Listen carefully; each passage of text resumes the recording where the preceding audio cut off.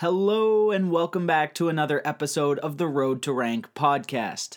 My name is Dr. Steven Kruger and I'm here to give you advice for a successful residency match.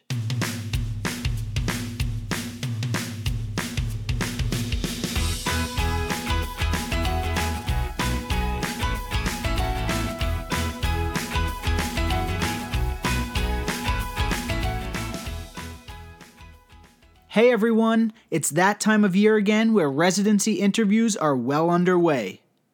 Obviously, this application cycle is quite different due to the pandemic, with most if not all interviews happening virtually.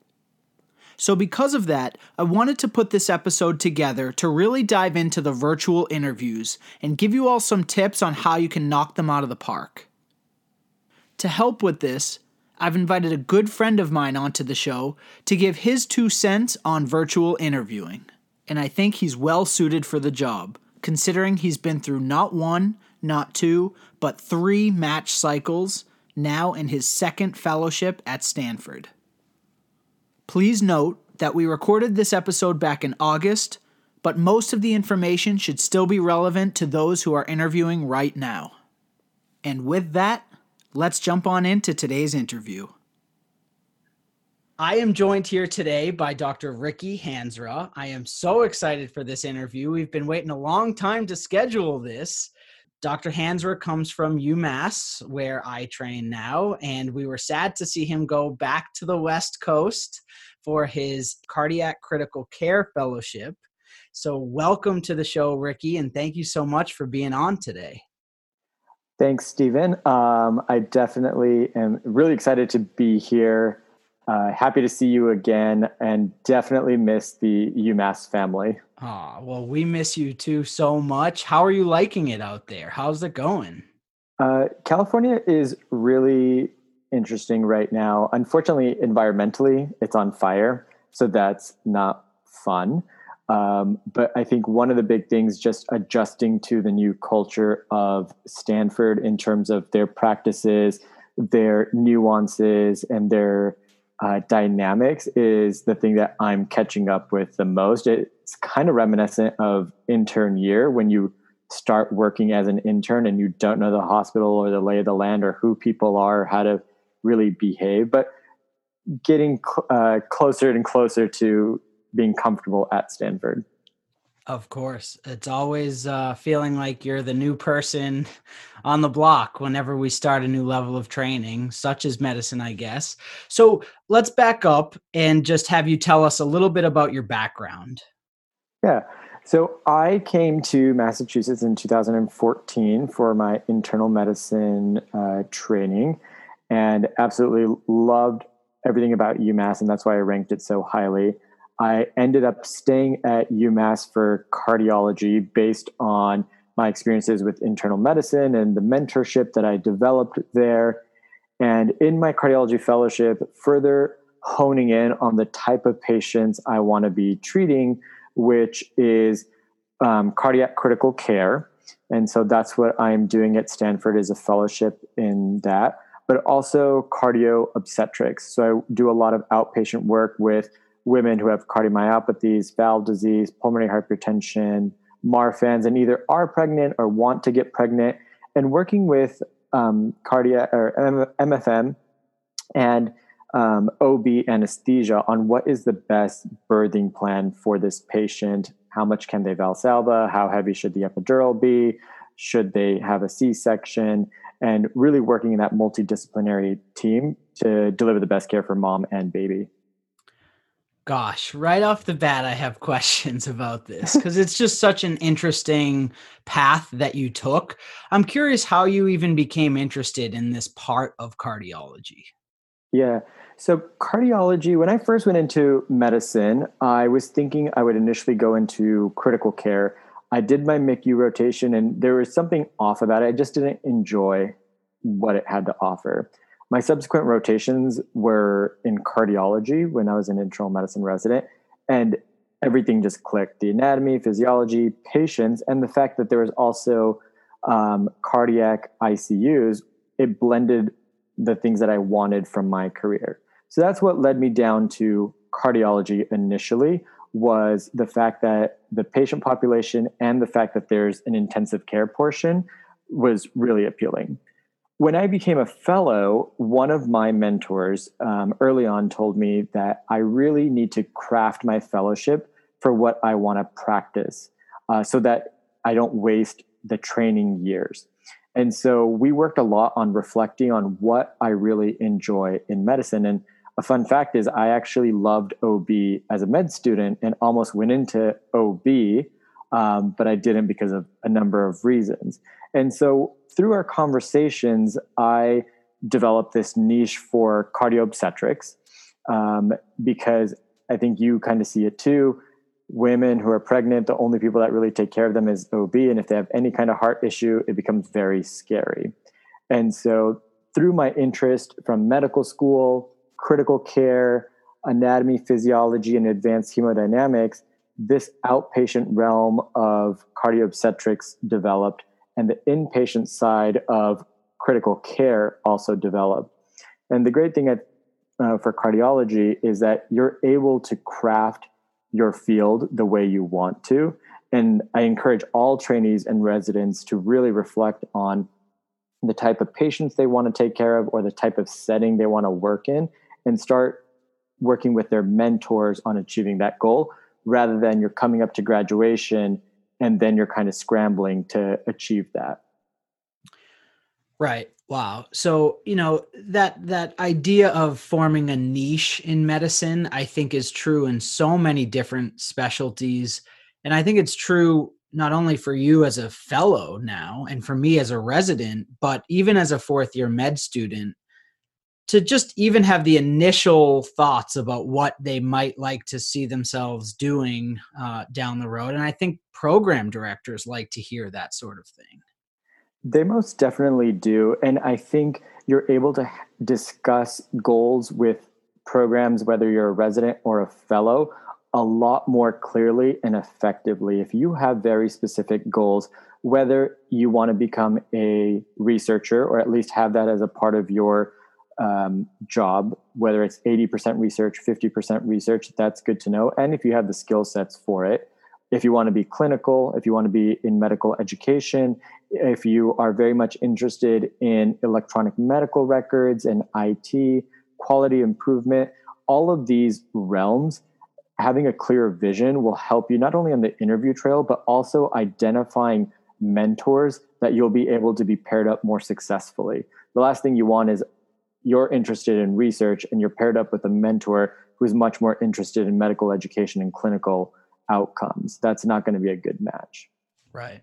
And I'm so glad you just rattled off that whole list of different options really for a career path, because I'm telling med students that work with me all the time, they kind of have to start figuring out how they're going to package themselves, brand themselves on their application. What type of applicant are they going to become?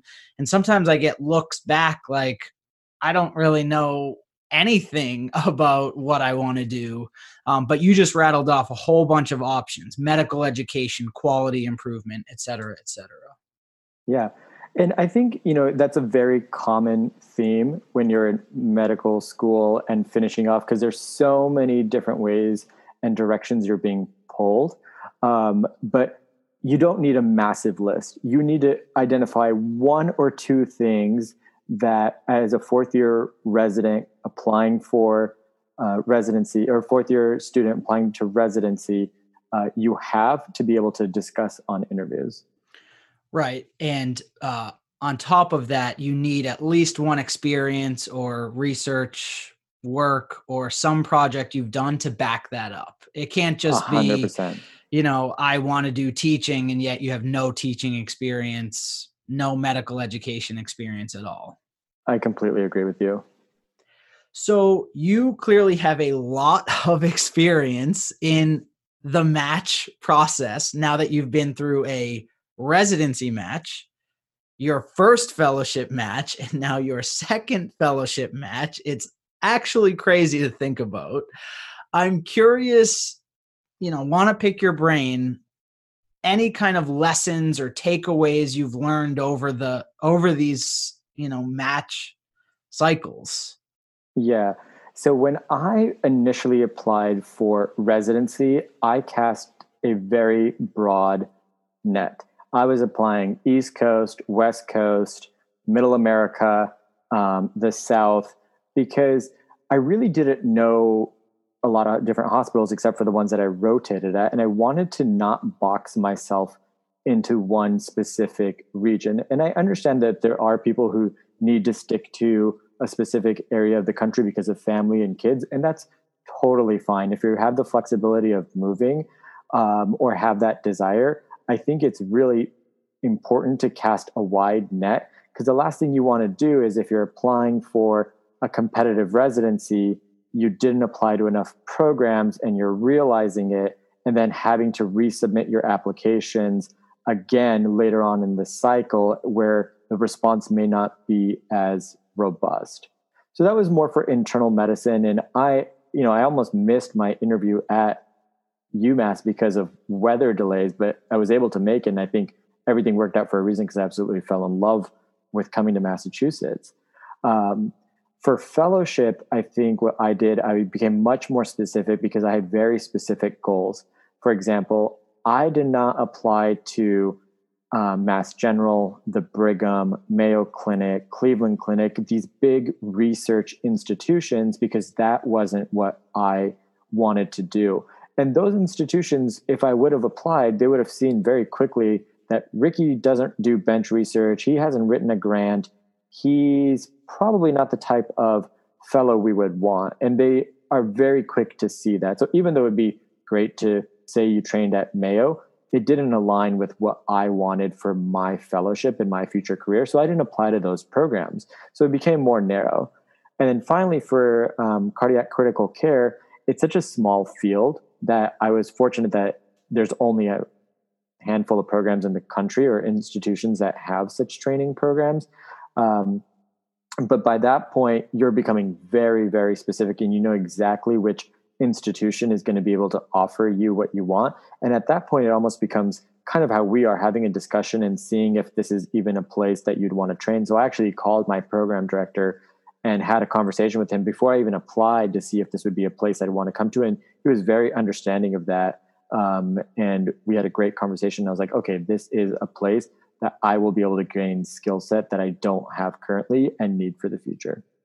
Right. So it's interesting when you get to that second fellowship, or really any fellowship, how small the playing field get, even smaller than even some of these already small residency, specialties, and how it does become picking up the phone, knowing who's who and whose interests align with yours. Most definitely. And I interviewed also at Cedars-Sinai, and I got that interview from one of my attendings calling his friend who worked at Cedars-Sinai and said, my fellow's interested in your program. You got to really look at his application. And they said, yeah, send us his resume. And that's how I got an interview at Cedars. And so it becomes much smaller. It again highlights the importance of having good relationships with your attendings and mentors, and working closely together for your future career goals. Hmm. So I like how you mentioned when you were applying to fellowship, it really became about which programs matched up with what you wanted out of a program. I actually do think that happens a lot in the residency application process too. At least for me, the application I put out there into the dermatology world, those were the types of interviews, those programs were the types of interviews I ended up getting. So I wanted a clinical dermatology program to train at. Similar to you, didn't have a lot of research interests, or at least basic science research interests, and it reflected that. Yeah. So in that way, I think the match really is a match where a program is looking for an applicant that will complement them well, and vice versa. Right. I completely agree. And I think residents will be happier at those programs that align with their goals. And if your goal is to be a 50-50 MD PhD research person, then you really should look at programs like that are much more supportive of research and offer that. Because we know in training, time is limited. And if that is a big passion of yours, you want to make sure you're at a program that will support those career decisions. Great. Well said. So it's the summer of 2020 as we are recording this. Things are weird, to say the least. Oh, yeah. COVID-19 is here. Away rotations canceled. No longer the opportunity to go audition at different programs. You submit your ERAS application, you hear back from programs, they schedule you for a virtual interview. So unprecedented times we're in. Curious what you have to say about all of this. Yeah, it really became apparent in the spring that the online platforms just skyrocketed. We, backtracking, just converted everything, lectures. Some people were even rounding virtually. And I think now a lot of institutions are very savvy with the virtual platforms. In terms of interviewing, last year as a chief, I interviewed a lot of the applicants for our fellowship, and some did well and some didn't do well. So I think just highlighting the importance of an in-person interview is that everybody is watching you when you come into a residency program. Other residents, fellows, program secretaries, admin, etc. And they may not be able to help you get in, but your behavior can definitely be reported by everybody you come in contact with. So if you're a pleasant person on an interview day and you're engaging, that'll be very much reflected, versus if you're someone who's on your phone and distracted and don't really have much to engage with, or you just seem very off-putting, people will mention that. And so I think that's one of the things that interviewers should be very cognizant of. At some point, we'll go back to live interviewing. So keep that in mind. And I think a lot of the times we hear people say, well, my opinion really doesn't matter, but it does. Everybody who's coming in contact with an interviewee has the potential to help or hurt them. Absolutely. You have to be nice to everyone. And that shouldn't scare applicants or intimidate applicants that, oh, everyone's judging me. It's just, it's a chance for them to see who you are and what you'll be like in their residency program. Right. And everybody wants candidates that they're comfortable with, will work well with. That's what every program wants. And so that's what they're looking at. So yes, there's the interview portion where you meet and have specific questions, but the entire interview day is a chance for you to impress somebody or to, unfortunately, make a bad impression. So I'm curious, can you say some examples? Are you allowed to say some examples of what people did that really did not go over well? Yeah, so I think some of the things that I saw, one was our interview day is really short. It's about 4 hours, but I would frequently see applicants on their phones texting, like on group threads. And you're sitting there, you're wanting to know about the program, but, texting friends, if it's an emergency, I'm more than understanding of being like, excuse me, I have to make a phone call to my wife. There's something that's come up, or is that, is there somewhere I can go to make a phone call? And we totally understand things will come up. People on Facebook or social media during the interview day, because you're walking by, you're getting coffee, you see somebody's on Facebook, and it makes you wonder, well, how interested are they in your program and how much energy you're going to put into getting to know this applicant that would rather be on Facebook or Instagram than engaging with the other applicants or the other residents and fellows that are in the room, who are there to talk to them about the program and answer questions that they may have. Because for the next, 3 to 4 years, you're going to be at this institution. It's worth it for you to try to get every little piece of information from the people that are there. Right. And not for nothing, but even if you're at the end of your interview season and it's a program you maybe just showed up to just to have another place to rank, still, I mean, these people could be future colleagues. It reflects on you as a person. They're investing time in you and an interview slot in you. So, it's the least you can do is to have that kind of courtesy, not to look at your phone, I guess. Yeah, I agree. And, especially because it's 4 hours and we're so used to being on our phones now because we're all communicating through our phones, whether it's messaging your teams or that's how you get your pages. So I understand how connected we are to them and how hard it is to disconnect from them. But it's one of the biggest things I've seen over and over and over again. And the people who interviewed well, they got rid of all distractions on the interview day. Their phones were put away. They just had their binder, pen, and just decided to be engaged and present in the moment rather than worrying about anything else. Those are the big, I think, overt things that come into mind that are very small, but you can easily make a different impression on just those small behaviors.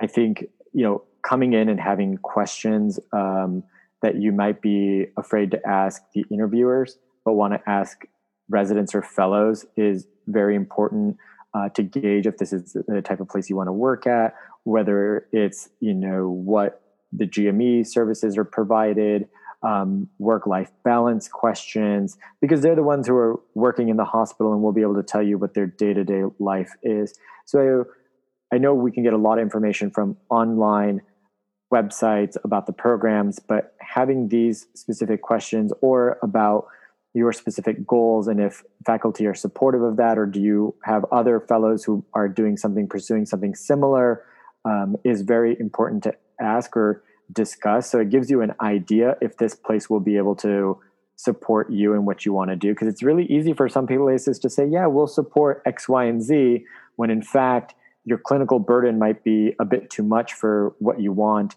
or that's just one example that comes to mind. Right. And you need to find that information out, and that's your one chance to do it. Yeah. Now, I don't usually focus on the negatives like this, but I'm so interested because you have seen so many interviews, and I think you just have an interesting perspective on the process.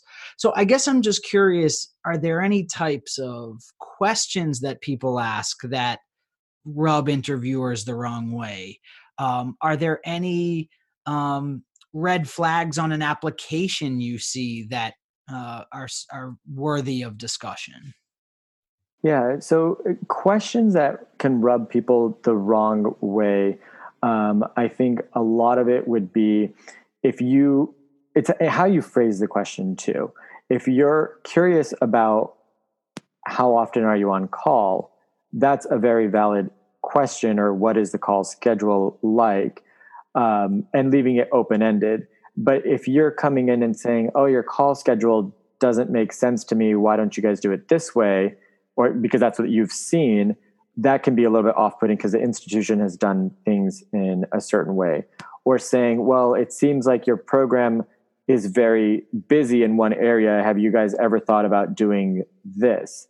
And I think most programs probably have thought about a lot of the things that are increased volume, whether it's echo, cath, EP. That's just the most recent examples from me in fellowship.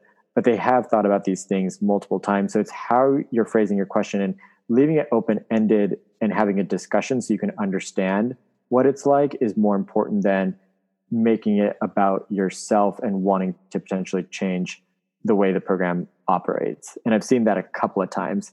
And it's a little bit odd because you don't really know how to answer those questions because, it's really off-putting almost, and you're just taken aback all of a sudden that someone's phrasing a question like that. Yeah, that's so interesting. Recently, I feel like I've had a couple med student rotators who will mention how things are done at another program, or they'll mention how another attending at another institution does things, or cutting edge research another attending is doing. And as funny as it sounds, even that's a little bit off-putting because you want, and I guess you expect an applicant for that day or for that rotation, whatever we're talking about here, to be solely focused on your program and to show utter interest in you and you only. I agree. And I'll give you a personal example. Now that I'm at Stanford and I'm running units, the nursing staff will ask me Ricky, what should we be doing? And I'll tell them like, well, what I was trained was doing X, Y, and Z, but I think the culture here is slightly different. Let me just confirm with the attending if they're comfortable with this plan.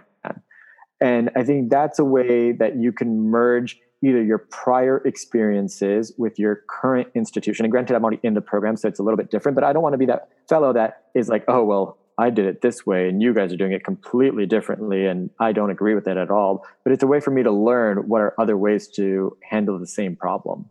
Right. And that's one of the best parts about training at other institutions. Yeah. So let's talk more about the virtual interviews. I mean, I know we'll both be kind of guessing at this point because it's so new, but what do you think about virtual interviews? How do you think they'll run? What do you think the roadblocks will be, the challenges will be for applicants?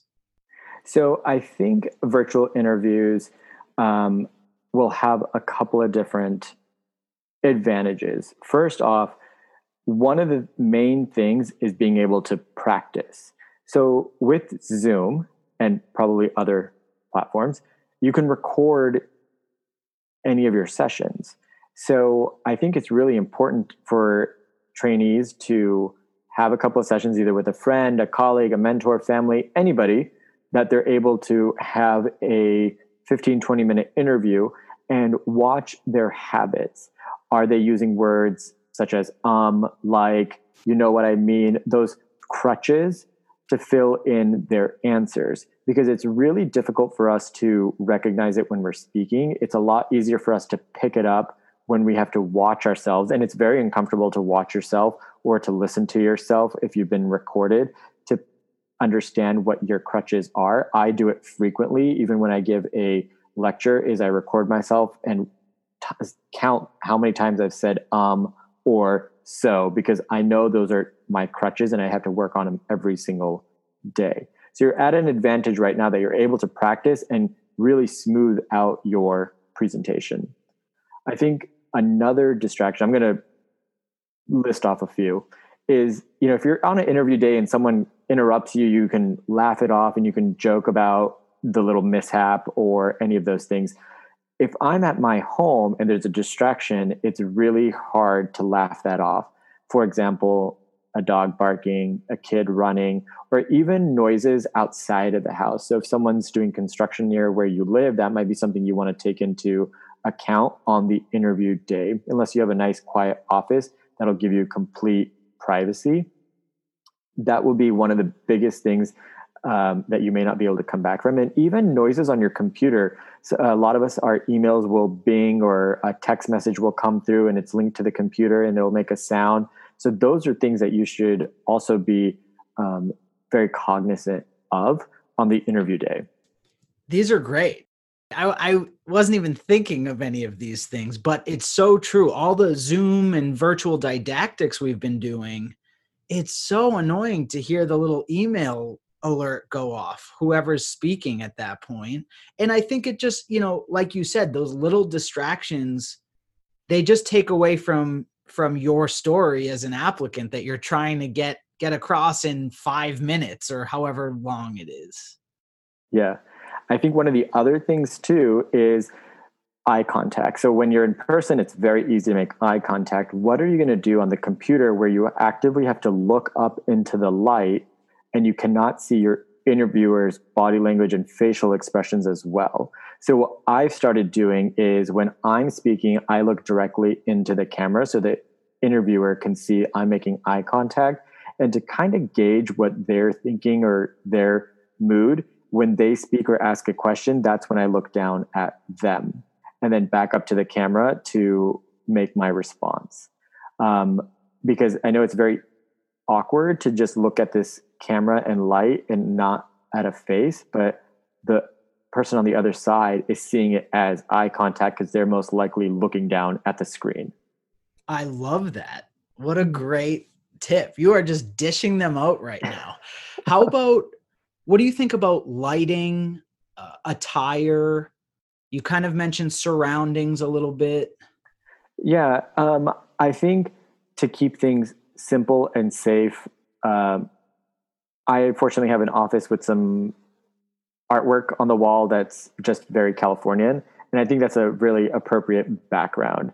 Um, I would say things like if you're on the beach might be a little bit tough, but you want to keep it as professional as you can. So I would say dress as you would be dressing if you were going for a live interview, men, shirt, jacket, etc. Women, the same, whatever they're going to be wearing for their blouse and blazer top.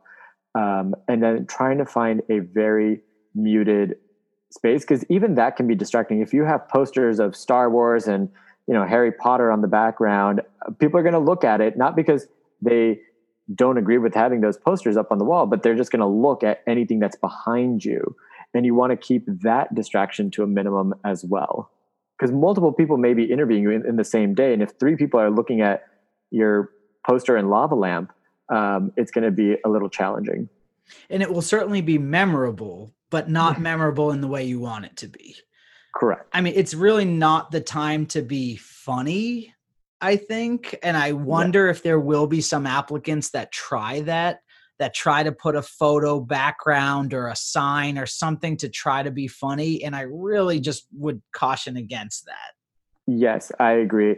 I think if you are struggling for a office space that's muted, people have tried to put like their institution as their background or something else. Like you can get office space backgrounds with Zoom. And this is the other great thing about the recording feature is try it out and see what it looks like. If it looks completely odd, you're going to be able to know and adjust your strategy before the interview day. Right. But I think a lot of things will probably be the same, whether it's a virtual interview or a live interview, in terms of the content you have to come up with. I completely agree. The questions are going to be very similar. Their desire to get to know you. I think there might be even a heightened pressure because you're not there meeting them for breakfast and coffee and being able to hang out while other people are interviewing and then having lunch. So there's going to be, I think, almost added pressure for trainees to communicate well, describe their goals, specific outcomes that they want for their career and what they're looking for in a program. So you almost have to be even more clear with what you're doing and your research about the program beforehand so you can articulate it in the time that you have. Right, exactly. So anything else you can think of that would be worth mentioning for these interviews coming up?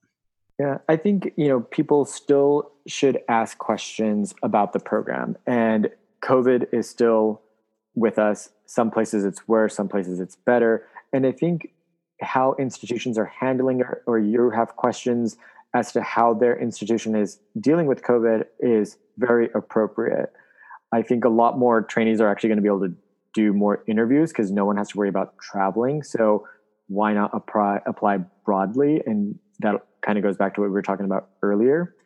But you can also save some questions for a follow-up email if you don't feel the person that you're talking to may have the right answers, or you're feeling just a little bit off with the interview. I always tell people that I've worked with that it's important to follow up with some questions that you may have, didn't ask, didn't get a clarification on, like, do not be afraid. And programs want to know and want to be able to clarify so everybody can make the best decision possible. And it may even spark some more conversation amongst you and an interviewer, and who knows how that'll affect your ranking, hopefully positively. Right. If you send a post-interview email and do it the right way, I think it can only help, honestly. Yeah. Now, the question is about before the interview and before interview invites have even gone out.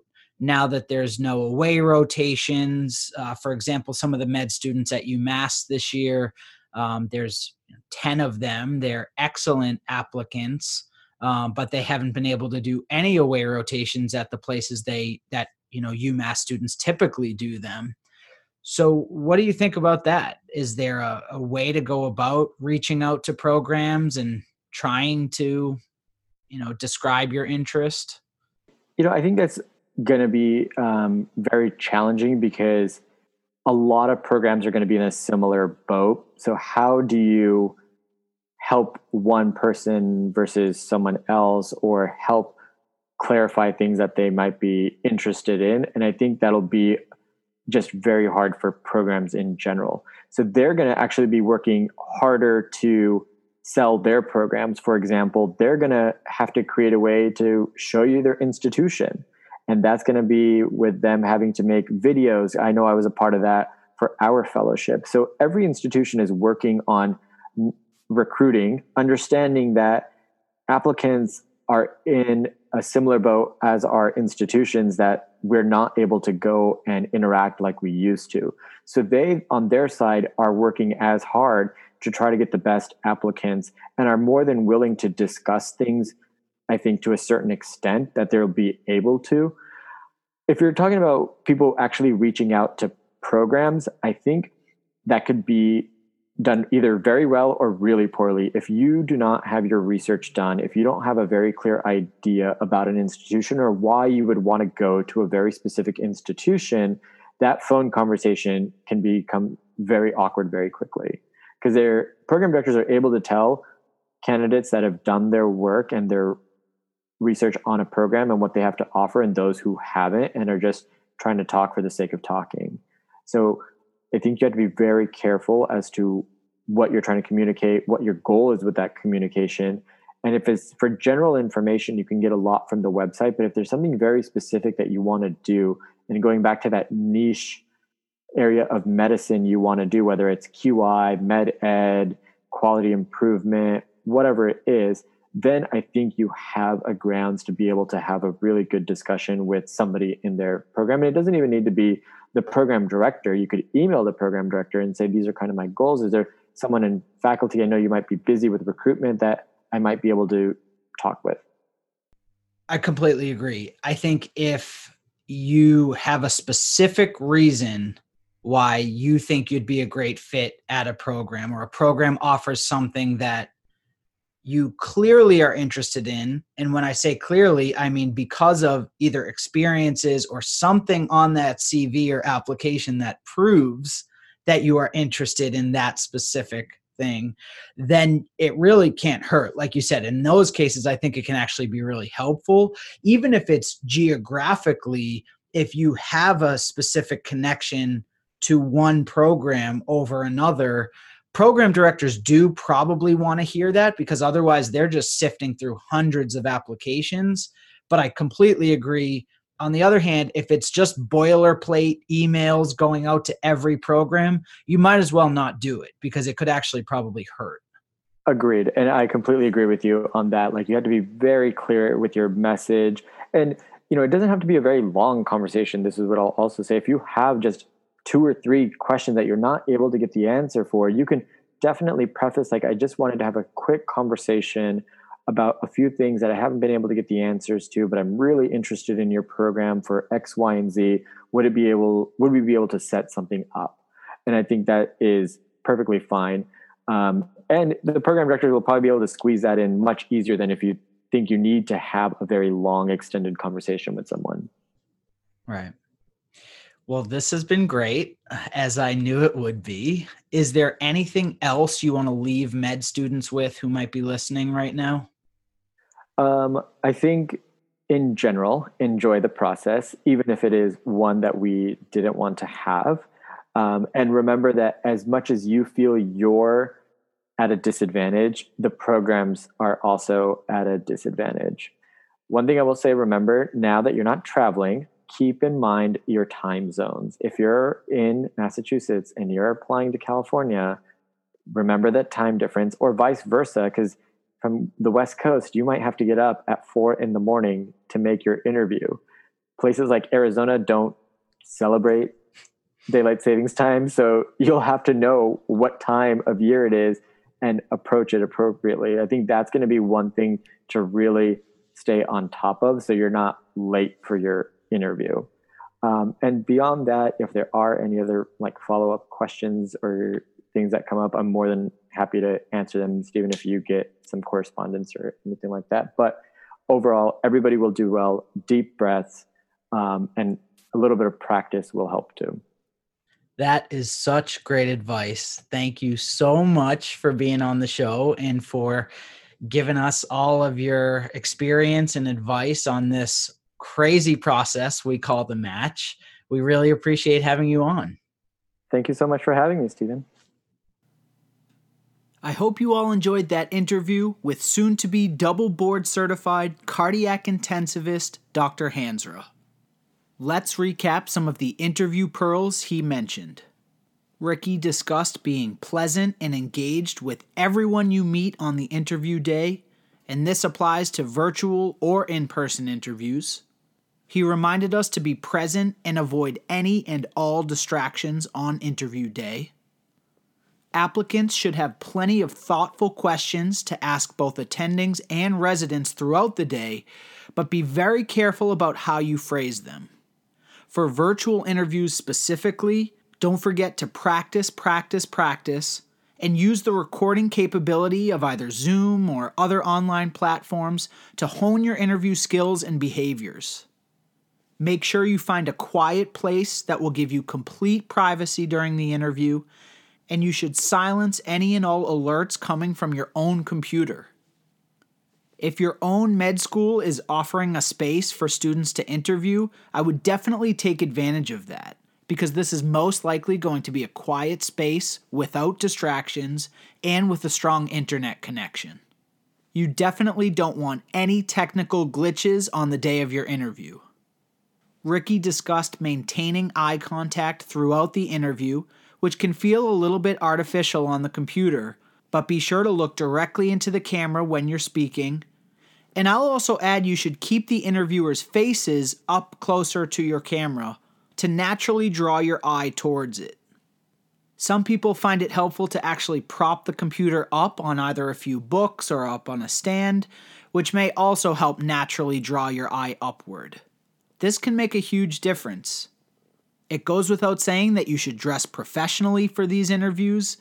Don't forget to wear your pants, even if it is on Zoom. Be sure to position your camera in front of a simple, muted background. And while I would recommend against using one of the computerized backgrounds that Zoom offers, if you are going to use one of those, you have to try it out to make sure it doesn't look silly. A light source should be positioned behind your camera, facing towards you. And if you really want to stand out from the pack, I would actually recommend purchasing a ring light to literally put your face in the best light possible. You can buy one of these for less than $50 on Amazon, and I think they're a great investment. And finally, you may hear different opinions on this, but I would recommend keeping your hands below the camera when speaking during the interview. I performed a few mock interviews on Zoom with med students recently, and I found that their hand gestures were really pretty distracting and took away from the key points of their answer. Hand movements definitely make for more lively conversation in person, but to me they just don't translate well to virtual interviews. Other than that, I really think a virtual interview is still an interview. So my advice is the same as it would be during any other year. Know your own CV inside and out, and be able to speak meaningfully about your experiences. Be enthusiastic and work hard to strike that balance between humility and confidence. Be flexible, go with the flow, and don't forget to smile and just enjoy the day. I really loved interviewing at different programs and getting to meet people and see what made each program unique. Well, that's a wrap on today's episode. I hope you found these tips helpful, and I'm sending positive vibes to all those applicants who are currently in the midst of virtual interview season. If you have any questions or have feedback about today's podcast, please email me at steven@roadtorank.com. I love to hear from listeners and help in any way that I can. If you enjoyed today's episode, please recommend it to all your friends and leave a positive review wherever you listen to podcasts. Thank you so much for tuning in, and stay safe, everyone.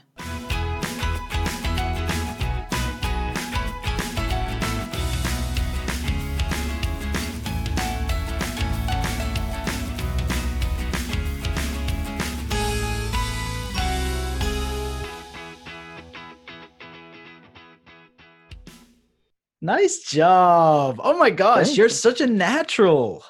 Oh, you know me, just shaking hands, kissing babies for the past 6 years at UMass.